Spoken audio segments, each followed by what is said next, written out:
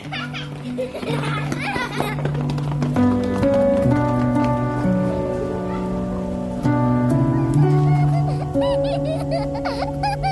everybody. Hey. Look at us with our haze again. Of course, we're using haze. Oh, Erica, I'm so excited about today's episode. I know. This was such a true, a real, a raw look at Shay and I's hearts on adoption. Maybe I just spoiled it. Sorry. No, I was just going to say spoiled. Spoiler alert. We blubber through a big part of it. Yes, you might want to grab your tissues if you're a crier who cries when you hear other people cry because, you know, it touched us. Yeah. If you have kids that are adopted, if you're considering it, thinking about it, praying about it, you love people in your family or community that have adopted kids, or you know nothing about it and just want to hear two moms with hearts for adoption. This episode is for everybody, is what I'm trying to say. Yes. So in this episode, we break down adoption and my non-emotional self cries. And just one reminder before we get to today's episode, next week is the Bestie Book Club number 2. So you still have one more week to finish reading our book. It's a really good one. You should all, if you haven't started, you need to start reading it. You will have it finished by this time next week because it's that good. The Girls in the Stilt House is the book. So you still have time. Join us so you can listen along next week. Oh, okay. I hope you guys enjoy today's episode. Bye. Hey everyone, I'm Erica. And I'm Shay. And we're two bestie moms breaking down topics each week here on our podcast. We cover everything from pop culture to travel, motherhood, organization, fitness, fashion, food, and so much more. We're two best friends just chatting about life, and we're so excited you're here. Okay, hey everybody, hey Shay. We started with hey again. Hey, I don't know another way to say to start. We start a lot with okay or hey. We're Texans. We should start with howdy. Yeah. Hey, y'all. Again, that's another hey, another form of hey. Okay. I have a fun little game for us to start.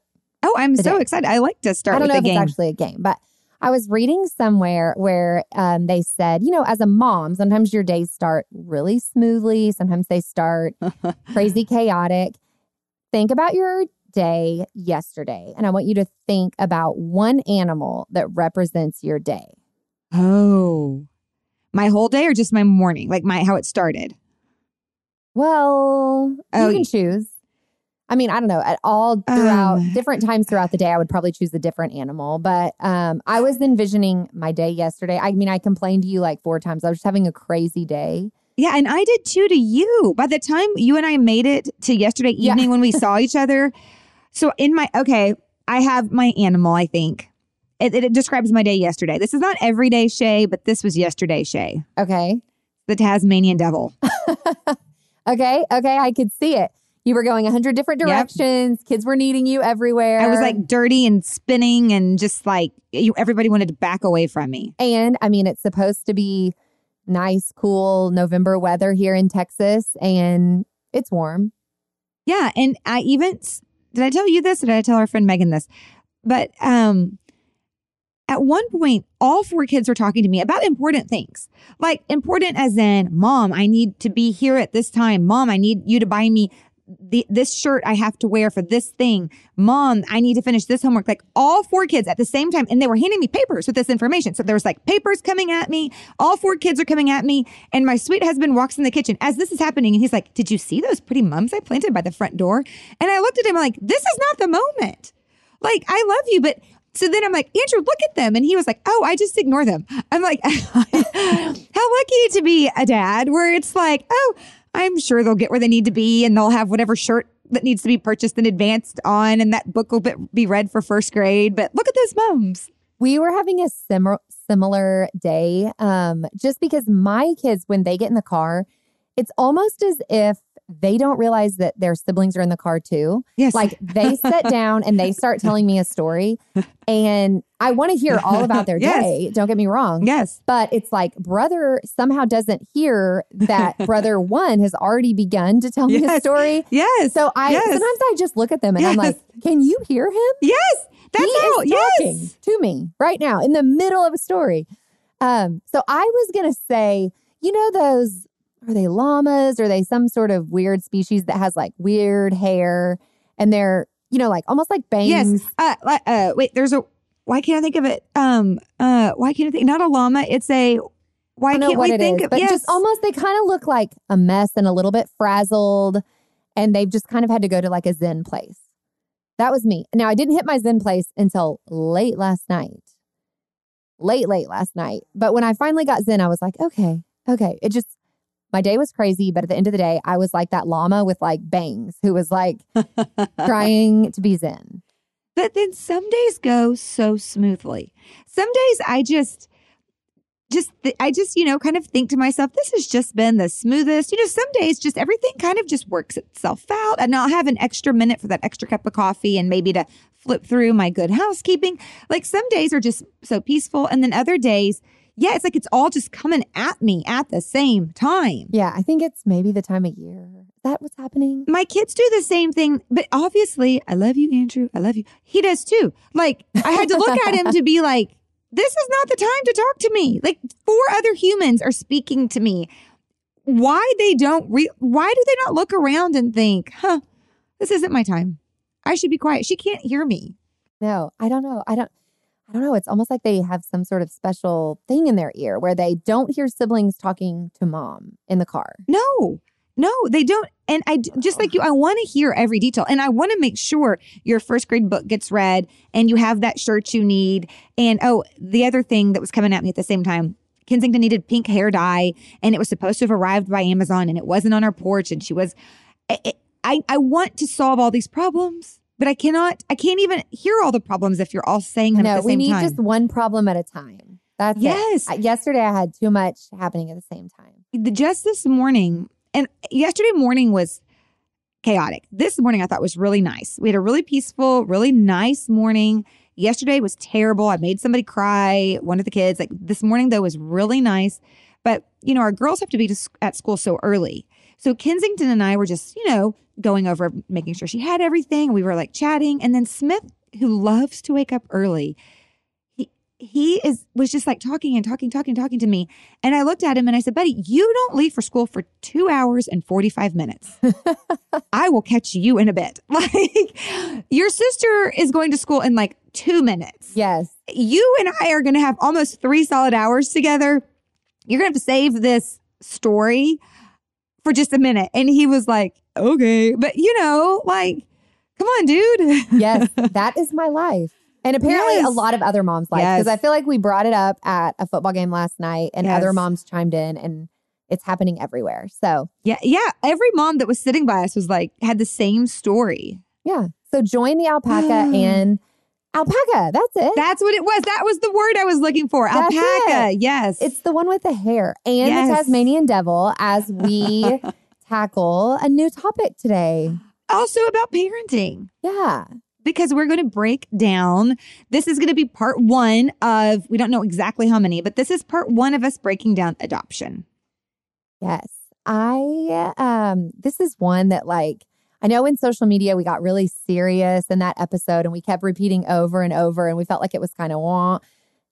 That's not like this, but it's super serious. And I have been, I'm not going to be womp womp, but I've been praying about how our words come across because it's a serious topic and we want you to see our hearts in this and just really hear what we're trying to say. And we want you to move. We want you to have action. I can already tell you, we haven't even started talking about adoption yet, but I don't want you to listen and then think that was a fun episode and then go about your day. I want you to listen. And those of you who God has put adoption on your heart, He knows who you are and you know who you are. I just know you do. I hope this causes you to move, to act, to do something. I know. Just this morning, hey, it's funny how God works, but just this morning, because I've been praying about this, I saw a quote on social media and it said, if God put it on your heart, then it's probably on His heart too. Yes. And I know, listen, we're already going there, Erica. Yeah, here we go. Which, hey, by the way, we're going to take a pause because Erica needs me to turn the fan on. Okay. Before we go there, I'm going to take my headphones off and turn the fan on. It's really warm. And we've got these headphones on. So, anyway, I have a sweatshirt on and The only way I could figure out how to get cool air to my body was to take my arms out of the sweatshirt, and the sweatshirt's like hanging around my neck. Okay, God wants us to have this moment. I can tell. He wants us to have some like levity to the situation because my house is freezing. My house is always freezing. My house is a cold house. It's like an ice box. So what kind of sweatshirt do you have on? Because it's just like a pullover sweatshirt. I don't know, but I found myself, maybe it's because I'm trying to be so serious and focus on getting my words right. But I started sweating a little bit. As Erica was like being so serious, she was also taking her top off. I have another shirt on. And then it was just like around her neck. And anyway, we're back. Headphones on. Fan going on level 3. Do we feel comfortable now? I feel great. Let's get started. We're going to kick it off with some adoption facts, right? So wait, but you read your quote. Oh. And I was getting on my soapbox. Get on your soapbox. Let's go back. Just in the Bible, everyone is called to take care of the orphans. It says that. That does not necessarily mean have one live in your home and raise them, but we should be caring for those that are in need. But I know specifically on your hearts, just like what you said, it's there because you're supposed to do it. Right. So all of you, don't hit pause right now because you're afraid you're about to feel convicted. We want you to act. We want you to listen. Yeah, right? There are lots of ways to do that, which we're kind of going to cover, I think. Yes. Buckle up. It doesn't necessarily mean you're adding a child to your home. Maybe it does. We just secretly hope that it does. Yes, we do. There are a variety of ways that God could be calling you to help those orphans. So, yes. So this is part 1, and we'll talk more about future parts, but just know we're just going to barely scratch the surface right now. Okay. One of my, probably other than us, my other favorite podcasters would be the Office Ladies.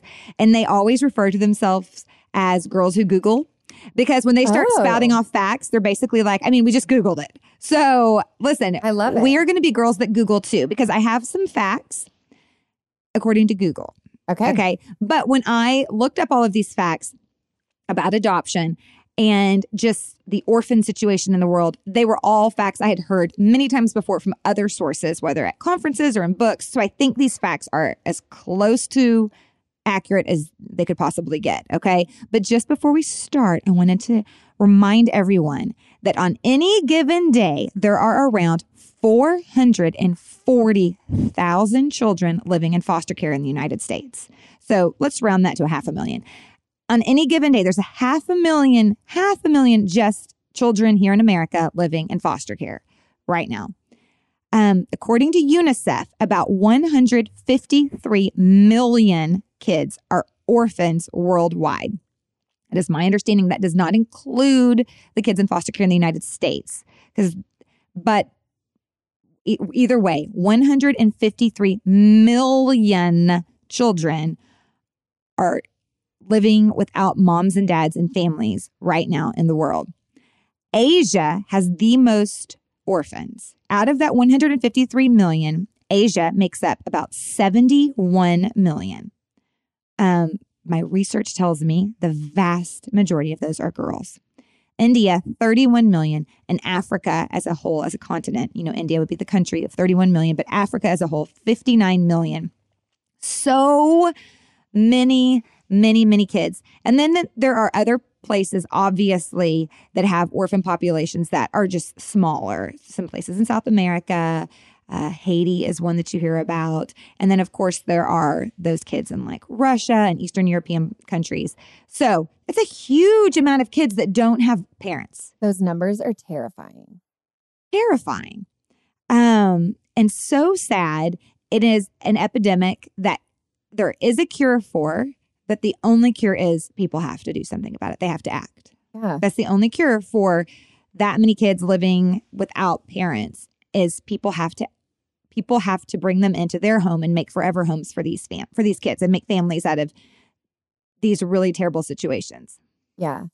That number that you talked about, the kids in foster care here, I read a number the other day, but I didn't write down from my trusty Google about the number of kids that even though they're in foster care, they just don't have like places for them to sleep. So the number was huge where they're not just in foster care in a home, but it's like, they have to sleep in their social worker's office or they had to sleep, just in random places. So, and I know big numbers.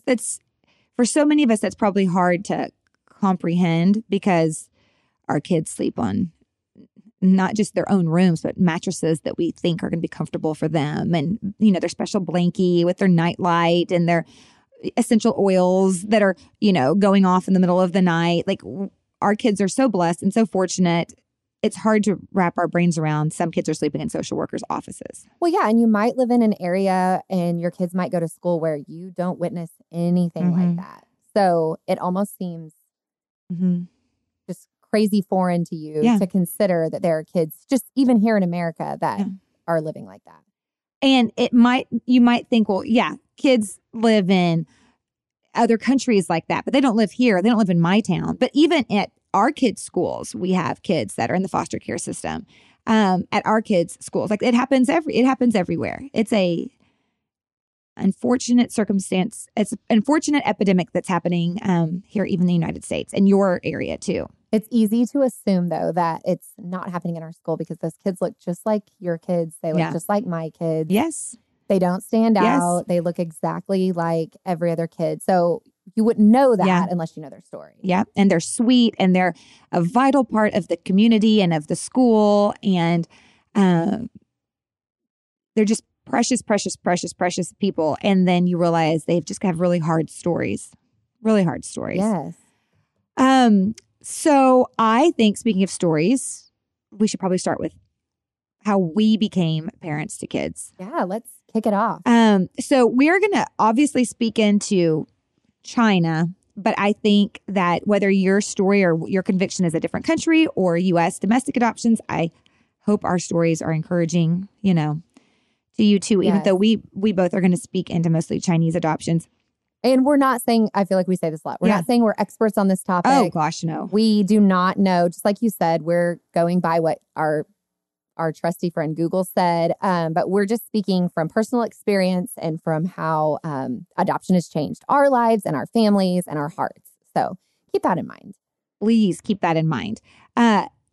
Yes, please keep that in mind. So in 2010, I had basically a 1-year-old and a 2-year-old, and I went to an orphan Sunday service at church in November of 2010, where the entire church service was spent talking about the orphan epidemic in the world. And so there were speakers and there was a video, and then our pastor preached a sermon on just how many kids did not have families in the world. And as he was preaching, I've never in my life felt it before, and I haven't felt it since. Like, the Holy Spirit told me, you are supposed to be a mom to kids without parents. Like, I heard it, like it felt audible to me, or it sounded audible to me. And I left, and with this new mission in life, I'm supposed to be a mom to kids that don't have any. And I got in the car. Andrew and I, for some reason that Sunday, had gone to 2 different hours of the services. So he had heard the service before me, and then I had heard it. We met up at the car with our 1-year-old and 2-year-old, and I tell Andrew this, and Andrew immediately is like, no. And not in a taking care of the orphans is a bad thing kind of a way, but just in we have a 1-year-old and a 2-year-old that, knowing Kensington Shoal, was probably crying at that exact moment. And he was like, that's just not for us. No. But I felt it just so deep down in my core. And I've talked about this and blogged about this extensively for years, but I prayed and prayed and prayed and prayed about this. We argued about it. I would say it was probably one of the things we fought about most in our entire marriage, because he kept saying no, that's not for us. And I kept nitpicking, and I kept no, I feel it. I wouldn't stop hounding him. And finally he said, you have to stop. So he said, if you'll stop talking to me about it and and we can stop arguing about it, I will commit to you to pray about it every single day. I commit to you, I will pray about it, but we just cannot talk about it. So I was like, okay. So I stopped talking to Andrew, and I talked to all my friends about it, but at least I knew he was going to pray about it. And months and months and months went by. And one night we pulled into the grocery store. No shocker there. Andrew went inside. No shocker there. Andrew came out. I'm so sorry. Let me scratch it. I went into the grocery store. We were there. Andrew was in the car. When I came back to the car, Andrew was sobbing. And he just said in that moment, he felt God tell him, you are supposed to adopt kids that don't have families. And a light just came on, and from that moment on, he pursued adoption. I would even say harder than me. And so from there, we had to pray about like what does that look like for our family? Domestic, international, boy, girl, what age will this kid be? Is it one kid? Is it multiple kids? Like we just prayed and prayed and prayed. And after several months of prayer, we just felt the Lord telling us over and over again, like those Chinese girls, your daughter is a Chinese girl, like go to those Chinese girls. And we knew some people that had adopted from China, but they weren't like close friends of ours. But we reached out and anyway, we got on the path of adoption. We really officially started, and I would say about, January of 2014. And then I don't want to give the dates wrong. It took us about a year to do the paperwork. Let me scratch that. It took us about a year to do the paperwork and to do our home study and to get what they call paper ready. And then we were matched with the most precious little girl. And she was 2 at the time that we were matched. And she was adorable. It took us about 6 months to get her. So the whole process for us from starting the paperwork, from like emailing the adoption agency to actually holding her in our arms was about 18 months. And that was our sweet Ashby, who we met and fell in love. And we met her on January 4th of 2015 is when we met Ashby. And that was an 18-month process. And we were home with Ashby for just a couple of weeks, like 8 weeks, probably 8 weeks. And I just felt God saying like, oh, you got to go back and get another Chinese girl. Oh, you're not done. Oh. And I was like, oh, dang, here we go again. So one morning, Andrew was doing his quiet time and drinking his coffee. And I walked in there and I was like, hey, yeah. So I really feel like we're supposed to adopt again. And he goes, me too. And it was like, just, okay, so let's do it. And like another 18 months later, so in 2016, we got our sweet little Maidley. So we've adopted 2 precious, precious, precious little girls from China. Both of them were about 2 when we got them. And now Ashby's been home almost 7 years. Maidley's been home 5 years. That feels so long ago. I know. I don't even remember. Because what was life without them? Yeah. So in like a nutshell, that's how we got here today. The Scholl family has 2 bio kids and 2 amazing adopted daughters from China. Okay. I am like, normally I'm not a crier, but you're telling your story and like tears are rolling down my cheeks. And I'm like tough. I'm not, I'm not super emotional when anything is happening. I mean, right? Like some of our friends, we're looking at you, Schaefer, is going to sob if like the waitress says something super friendly at lunch or something. And I am not like that, but nothing like wrecks me or breaks me more than this topic. So anyway. And you've heard this story a million times and you lived through this story. Yeah, but why am I crying? Here we go. Because we want somebody else. We want their story to start with. I was listening to this podcast today where they talk about frivolous stuff like Botox and bikinis and TV shows. And now look at us. We have a child in our family forever. That's what we want. That's what our hope is today. We hope. Yes, that's our hope. Okay, so my story is a little different. Kind of similar because really, I think, God uses the people in your path and the people around you to encourage you or to speak through them to you at certain times. So we had 3 biological kids, and I really like our third, Bowen, he wasn't super planned. I mean, I think we had the thought in mind that we would have another child, but he wasn't really planned. So we'd even talked about adoption just earlier in our marriage, and we were having kids. Like we were able to get pregnant. So it just kind of seemed like, we weren't really supposed to act on that. And then fast forward, we meet Ashby Scholl, this sweet little girl who is changing lives, changing people's hearts. And our discussions at our house became a lot more around like, well, not necessarily like why me, but more like why not us, right? Like we can provide for another child. We have, plenty of love to give another child. We could help. And so we started praying about it. And really, let me be honest, if you're praying about, having a heart like God's, I think he truly puts things that are on his heart right on yours. So it didn't take us long at all for us to get on board with this. And we did a little research into other countries, but I think our whole time, not only like Ashby, because I think we started the paperwork when you guys were working on your paperwork for Maidley, right? Yeah. Like Maidley wasn't home yet. So yes, that's right. Because Maidley came home in September and then Britt came home just 9 months later.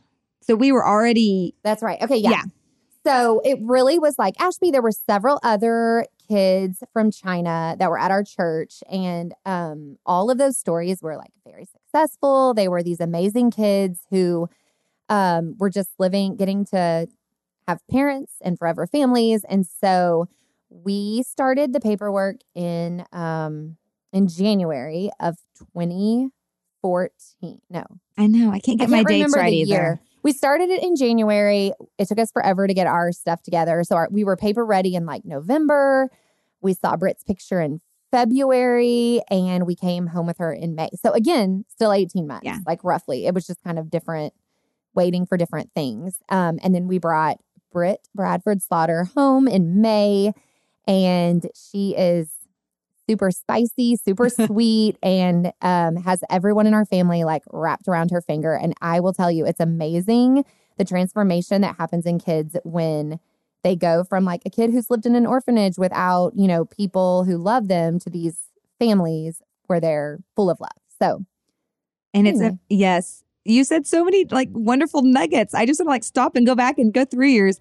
It's also so amazing to see, and I'm going to use your kids as an example. I could use mine, but I just love watching yours, how it transforms the bio kids. Because I could sob my eyes out. I love me some Nixon Slaughter. He is precious, but he is like his own man and has been since day one. I mean, he's rough. Is that the word? No. Well, I mean, maybe at your house. At my house, he is just like larger than life personality. And he's always just been like, he is him.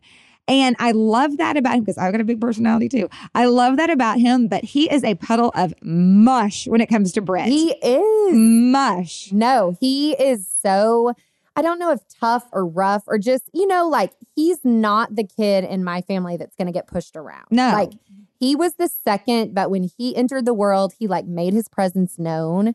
He's probably used to doing the pushing around, like he's likes to tell everybody like what the plan is when it comes to the kids.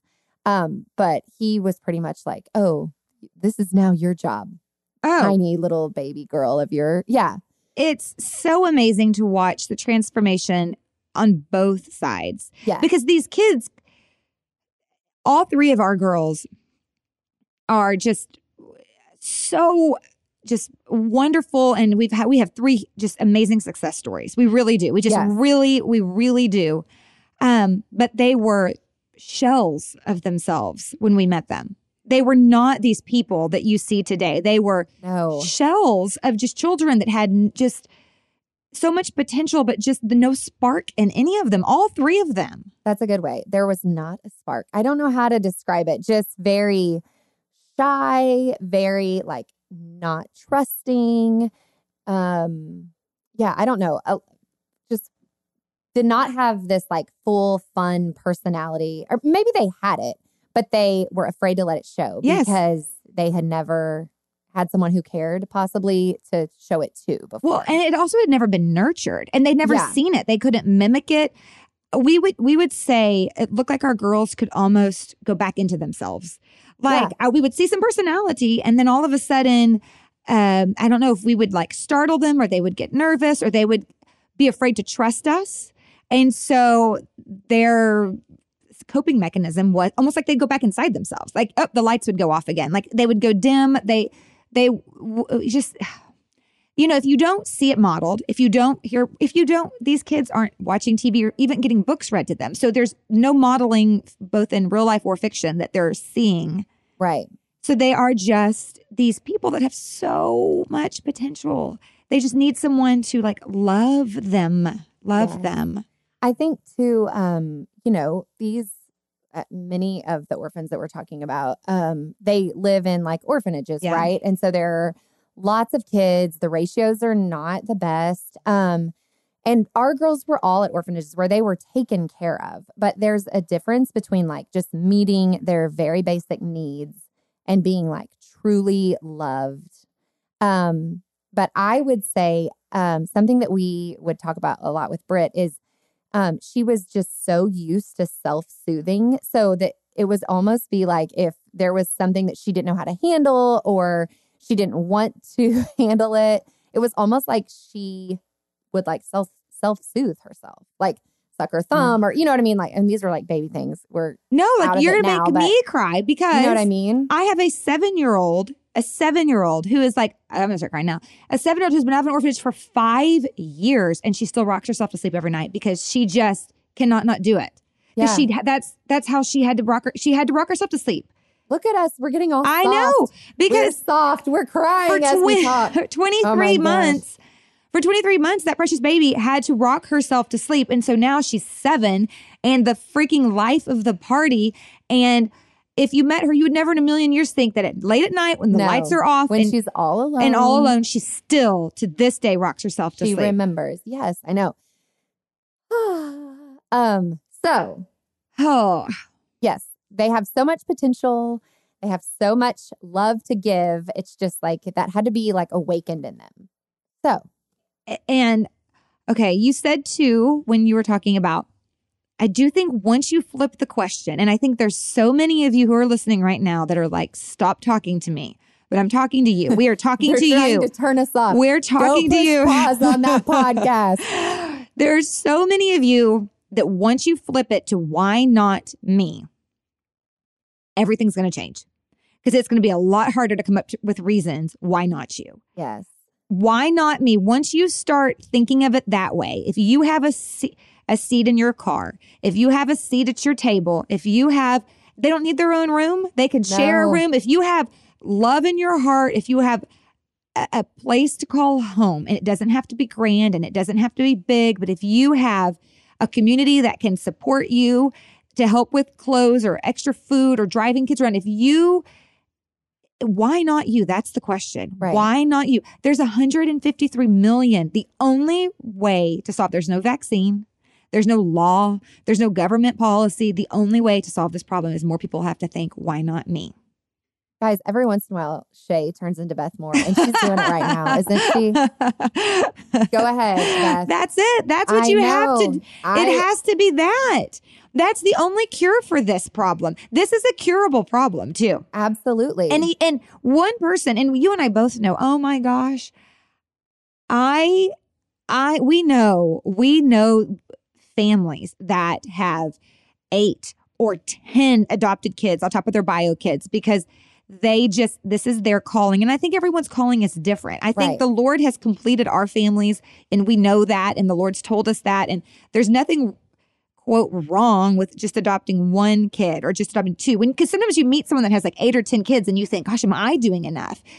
Right. You or think they like, have these insane special needs that you're like, those moms pour out their entire self every day for their child. So am I doing enough? Yes. Absolutely. And I, as an adopted mom of 2, can look at these people. I'm thinking of 2 women in particular.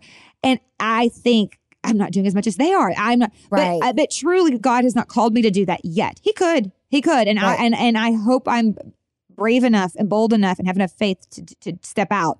He could. Right now, I don't feel like he's calling me to be that. My point is, you don't have to be that. If God's calling you to adopt 1, that's amazing.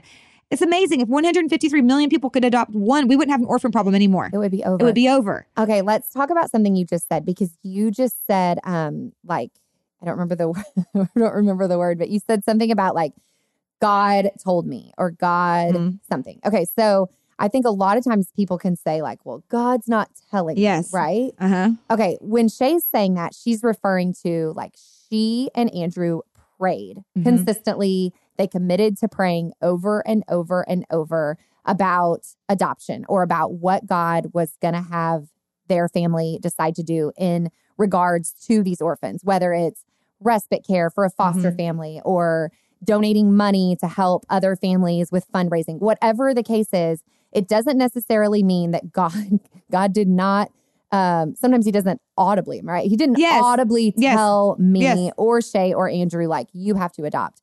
But God will completely change your heart. He'll completely change the way you feel about adding another child to your family. And I think once, who told us this? Somebody told you or me?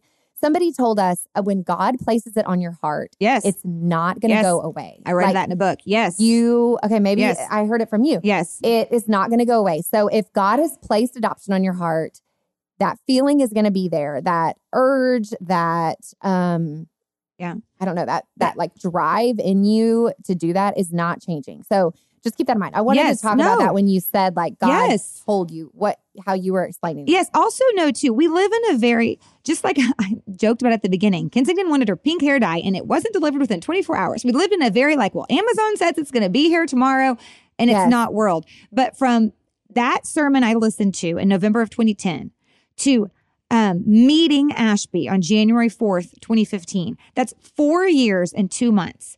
So our time and God's time are very different.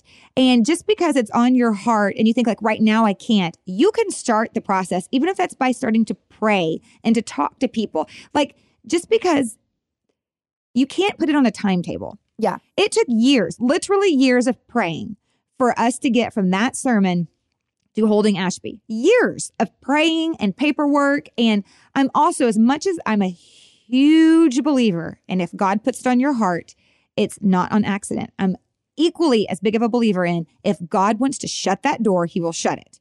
Yes. So how many times have I thought something was God's will and I've pursued it only for God to shut the door and say, either redirect me, flat out tell me no, or I see God's will along the way. Me pursuing what I think is God's will actually showed me really the direction I was supposed to be going.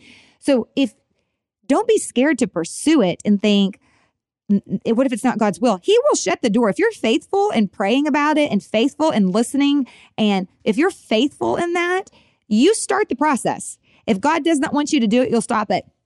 Andrew and I just knew we were going to adopt a little boy from India. Remember, before we were directed to Chinese girls, we just thought we adopted Ashby. Now we're going to adopt a little boy from India. I don't know. We just had that in our minds. That is what we thought, a little boy from India. And it did not take 3 weeks of pursuing that for God to shut that door so loud in our face and tell us really it was a Chinese girl we were supposed to go after. And I just read the statistics. It was like 51 million orphans or 31 million orphans in India. There are a lot of kids in India, but God was telling us that's not our kid because our kid was Maidley, who was in China, you know? Right. So I just think if you're scared about pursuing something because you think like, well, what if this isn't God's will? You pursue it. If he's telling you to pursue it, that is you obeying him and stepping out on faith by pursuing and actually reaching completion of that goal are different things. Yeah. He's interested in you following. Yes. He will lead you to the right and your spot. Obedience and your faith. He's interested in that. Right. Oh, I mean, this is why this is going to have to be like a 12-part series because like I could talk about this all day. Yes. So the big question, Shay, is what would ever lead us to adopt? And while Jesus did not audibly talk to both of us, we would both say he put it on our hearts. Yes. And we followed through. Absolutely. I will say too, when I was pregnant with Smith, I felt the Lord tell me he was my last biological child. I just felt it. And I was pregnant with a baby and I was thankful to be pregnant with a baby, but I just knew God was saying like, you are done having kids. And I had miserable, terrible pregnancies. And now I'm so thankful for them because I think that God was like really needed to get my attention. So I'd really listen. Because God had a bigger plan I was not aware of. And God knew like Shay's stupid. So I'm going to have to like make 18 collective months of her life. You mean maybe God knows that you're a little bit strong-willed and headstrong? God was like, okay, I really need her to get the point. So I'm going to just completely ruin 18 months of her life. But I felt it so much that we took permanent measures immediately after Smith was born to make sure we didn't have any more biological children because that's how certain Andrew and I felt. That's how certain. But I think God also he just knew me well enough to know I have got to really shut all of those biological kid doors. I'm going to shut them hard. I'm going to make pregnancies hard. I'm going to make sure they physically and biologically can't have any more children. Right? Like, let God do that stuff. Like, I'm a good listener, though, because I mean, my pregnancies were delightful.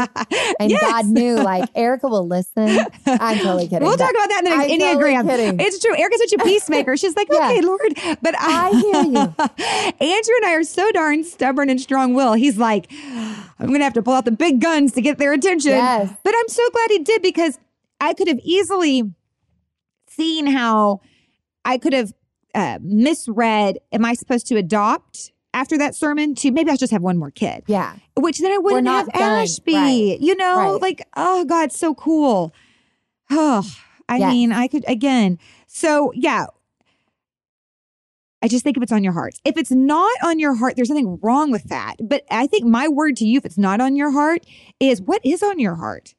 Like, if we're talking about stepping out in faith, that maybe what's on your heart is changing jobs to a different, maybe it's been on your heart to be like an elementary school teacher. And right now you're an attorney. Like, whatever's on your heart, like, you just please be sensitive to what God's saying to you.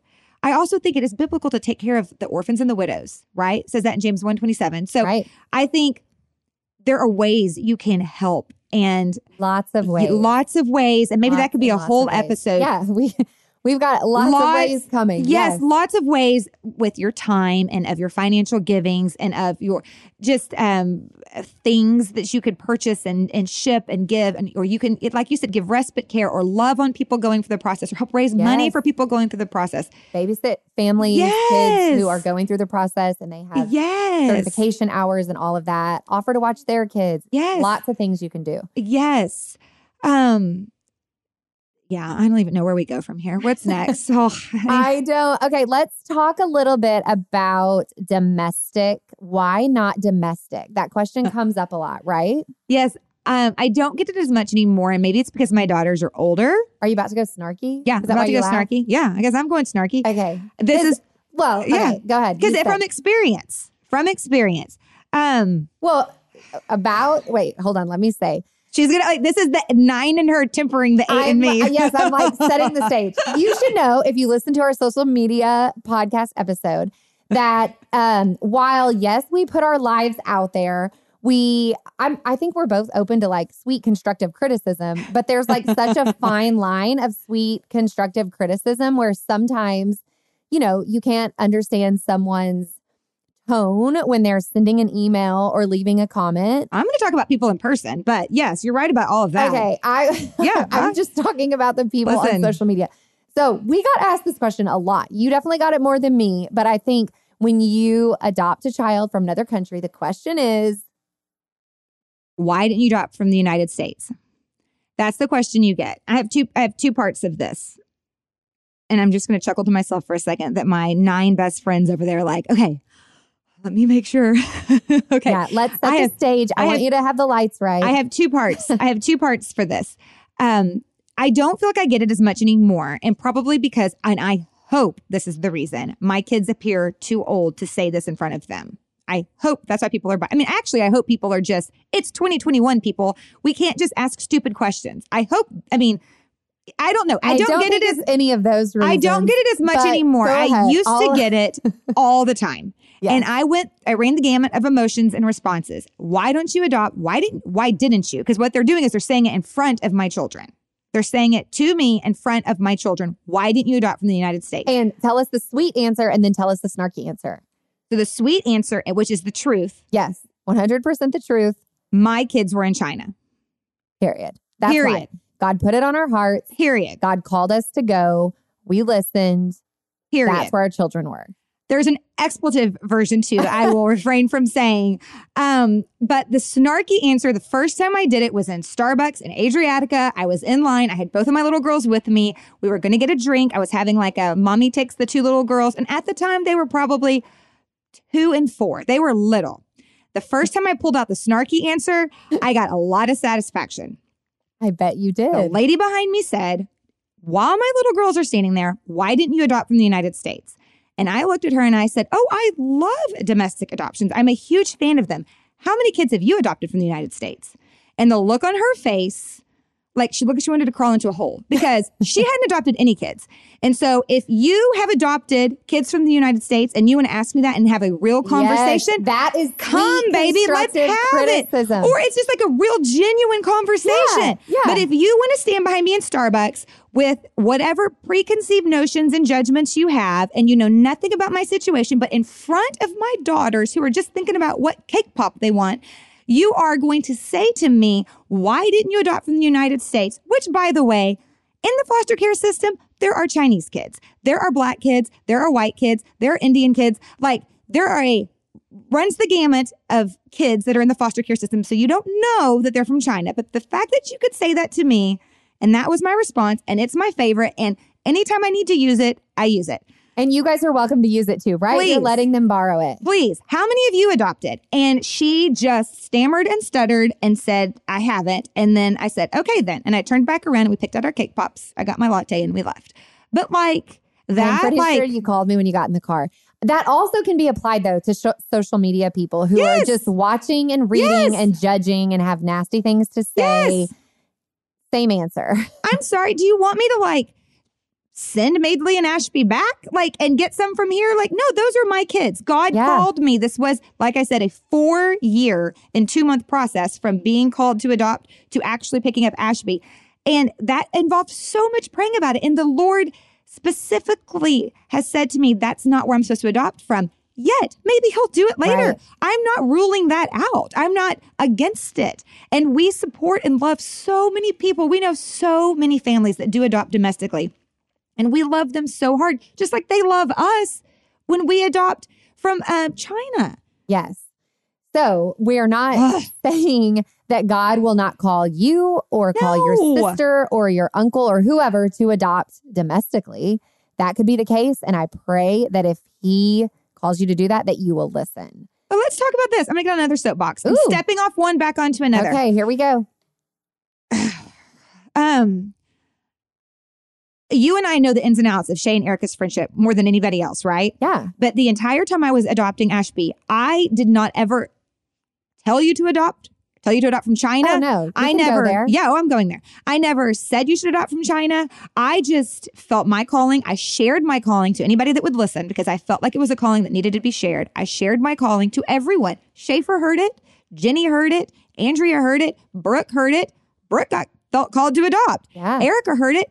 Erica felt called to adopt. And you mentioned it, but my answer is always, you've got to pray about it. God, the last thing I want you to do is get somebody else's kid. That's going to mess up everybody's life, your life, their life, and the other family's life. Like, you need to get your kid. Pray about where your kid is. Don't get the wrong kid based on any other reasons. And we were driving to the pumpkin patch. We were on Virginia. I was about to turn on Custer when you start crying in my car because you were like, Tab and I felt called to adopt a girl from China. It was nothing short of divine intervention. It was not me. You remember the moment? Yes. I don't, but it doesn't surprise me that I was crying because I'm telling you, nothing makes me cry like this topic. No, I was driving. We were going to the Big Orange Pumpkin Patch. Yes, okay. Nixon and Smith were in that kindergarten. We were right there by. Just the two of us because we were meeting them for the field trip. I was about to say whose office we were in front of, but I mean, whatever. Yes. We were right there and I'm driving and you burst into tears and you tell me, and it's China. And that was, had you seen me with my Chinese daughter, you knew I was trying to adopt Madeley, you knew, but listen, please adopt from China, but please, I beg you, adopt from Haiti. I beg you, adopt from Colombia. I beg you to adopt from the United States. If you can if you're not American listening to this and you can adopt from Russia, please go get those children. Like, yes. It's also not a coincidence. We just said 1/3 of the world's orphans are in China. Like, that is where most of them are. So it's also like a numbers game. About that? Back in the day, I did get but people are stupid. Please refer back to the episode where I talked about how I could care less. But because here's the deal. If you would have listened and thought like, oh, well, people are saying I'm only adopting a little girl from China because Shay did, so maybe I won't do that. Maybe I'll adopt a little boy from Uganda instead. That's not your kid. And what kind of situation, if you would have been disobedient to God's calling you to China, just because of snarky people online or people that don't know your heart and what God's doing in your heart and Tabs, who knows what would be happening to Britt right now, right? Yeah, or who knows? God would have closed the door completely because that wasn't my kid. Yes, yes, stepping off soapbox now, but people, just mind your own business. Of you. Yeah. Don't you guys want more? We need to find another soapbox for you to step up on. Okay, really quickly before we kind of wrap up part 1. So in China, the one child law ended in 2016. So what is the one child? What was the one child law? The one child law was that in China, each family was allowed to just have one child. So I think the Chinese people are amazing. I think the government decided has flaws. Yep. Yeah. So, but the people are amazing. So you could only keep one child. Right. Yes. And culturally, boys are more favored. Right. Culturally, kids without special needs are more favored. So if you can only have one and a little girl with a special need is born to you. Right. So if there was a difference, typically those children went to the orphanage, they were left somewhere, they were dropped off, they were aborted. I mean, there were lots of options for what they did with those children. You can read books about, there's so many books, you can go Google it. The things they would do to you if you don't get rid of that second child, that subsequent child. You lose your job, you lose your passport, you can't leave the country. You can, that child will have no, like their equivalent of like a social security number. Yeah. So they can't get medical care. They can't go to school. So these kids, all three of our girls were found abandoned. And I, from the bottom of my heart, do not think their mamas wanted to abandon them. I think the fact that their moms had them, knowing, I guess they couldn't keep them, or their moms, there is no way a mom just throws out her kid, abandons her kid, walks away from her kid. There's no way that wasn't the worst day of her life and that she doesn't think about it every single day. And there are books written by women who talk about that, who are Chinese women that say how that haunts them forever.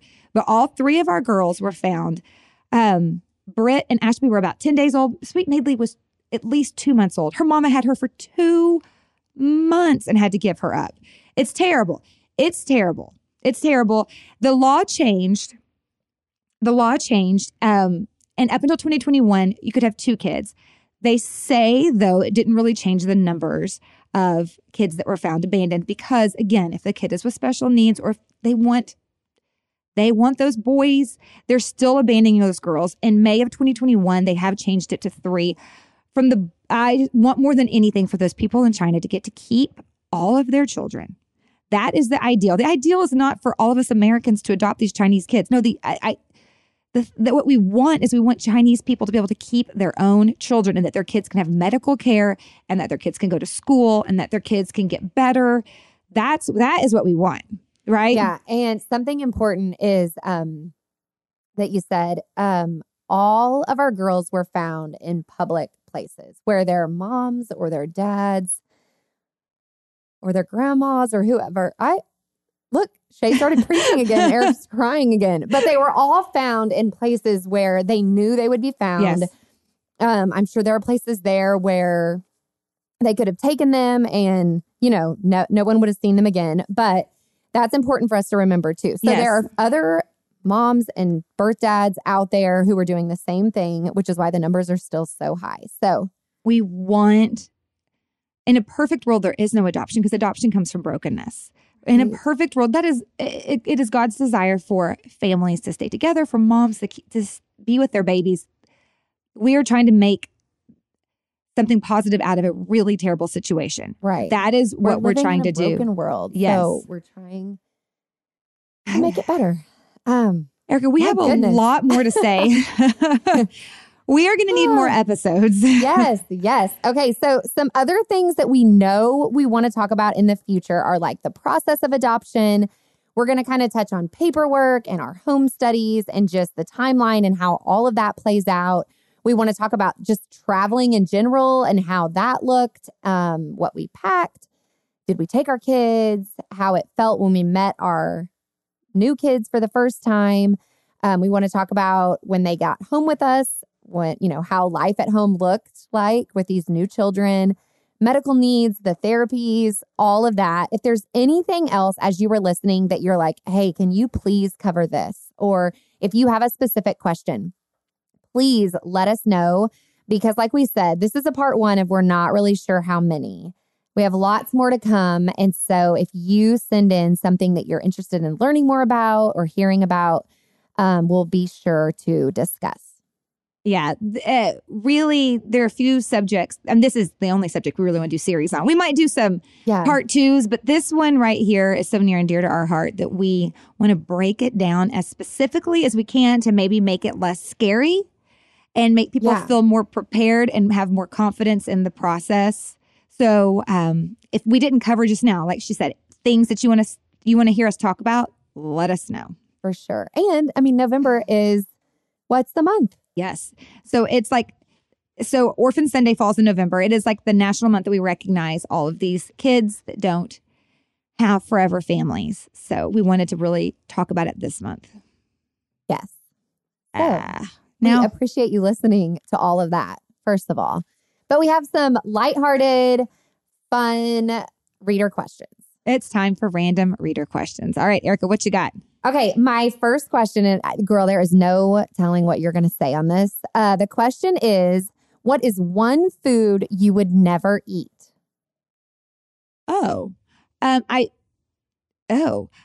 I really like, I will try most things. Just like everyday, ordinary, I don't want tuna fish. Like I don't want a tuna fish sandwich. I don't want a tuna casserole. Canned tuna.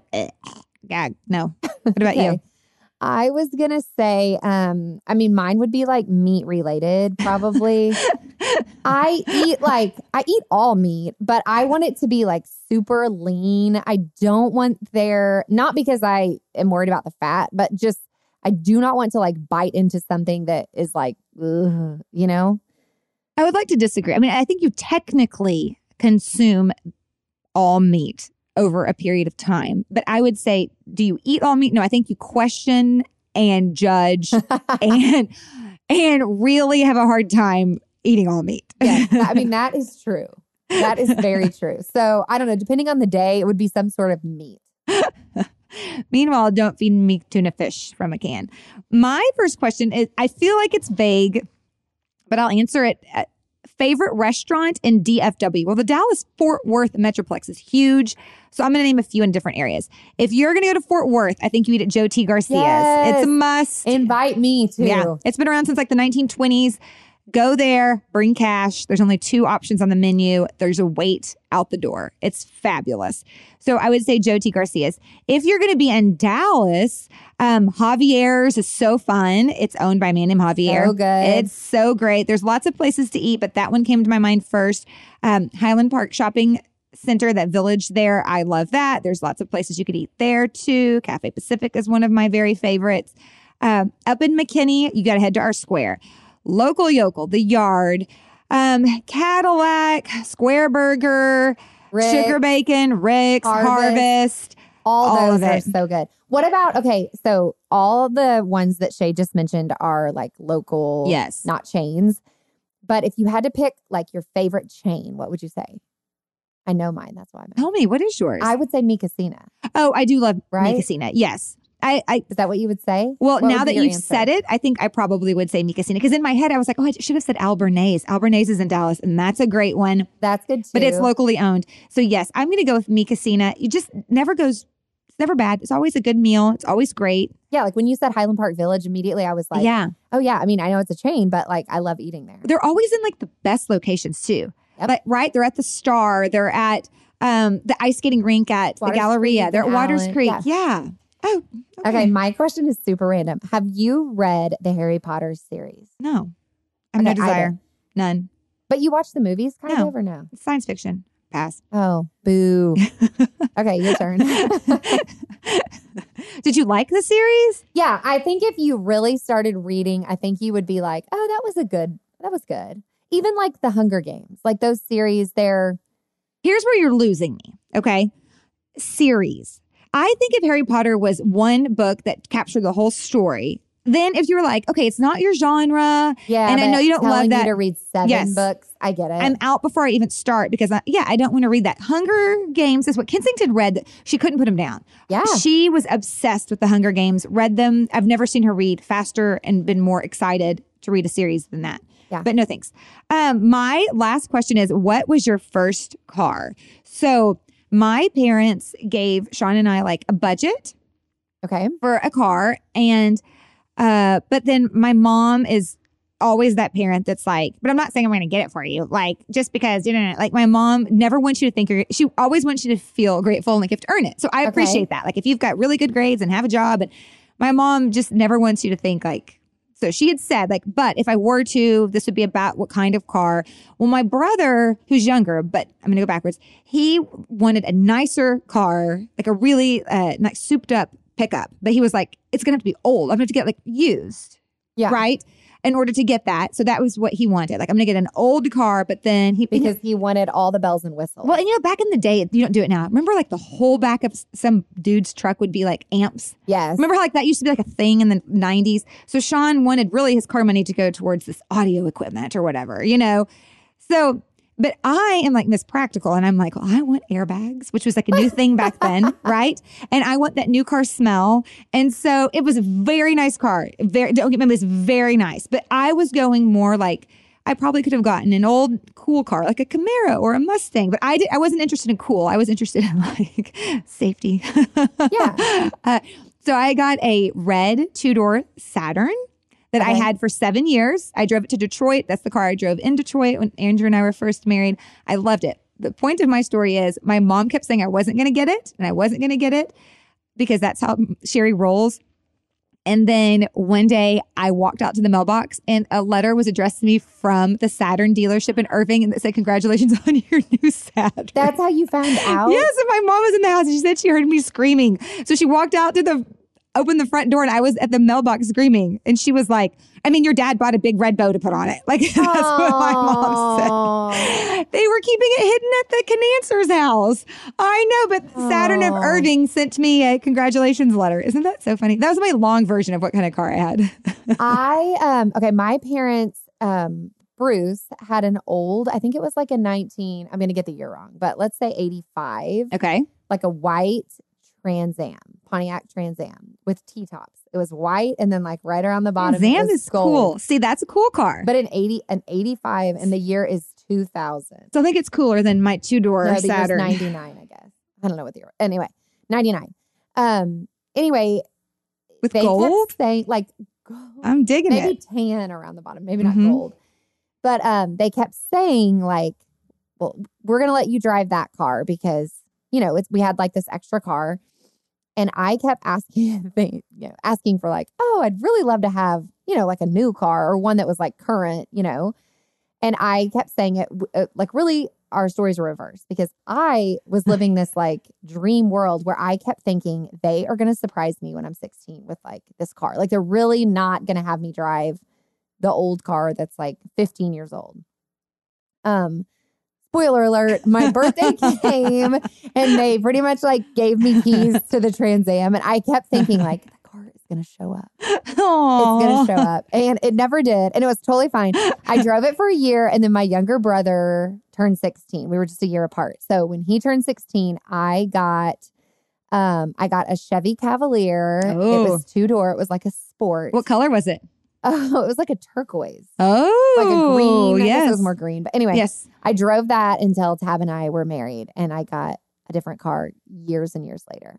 Okay, so the 2-door Chevy Cavalier was very popular. That's what Kara had. Okay, hers was white. Okay, very popular.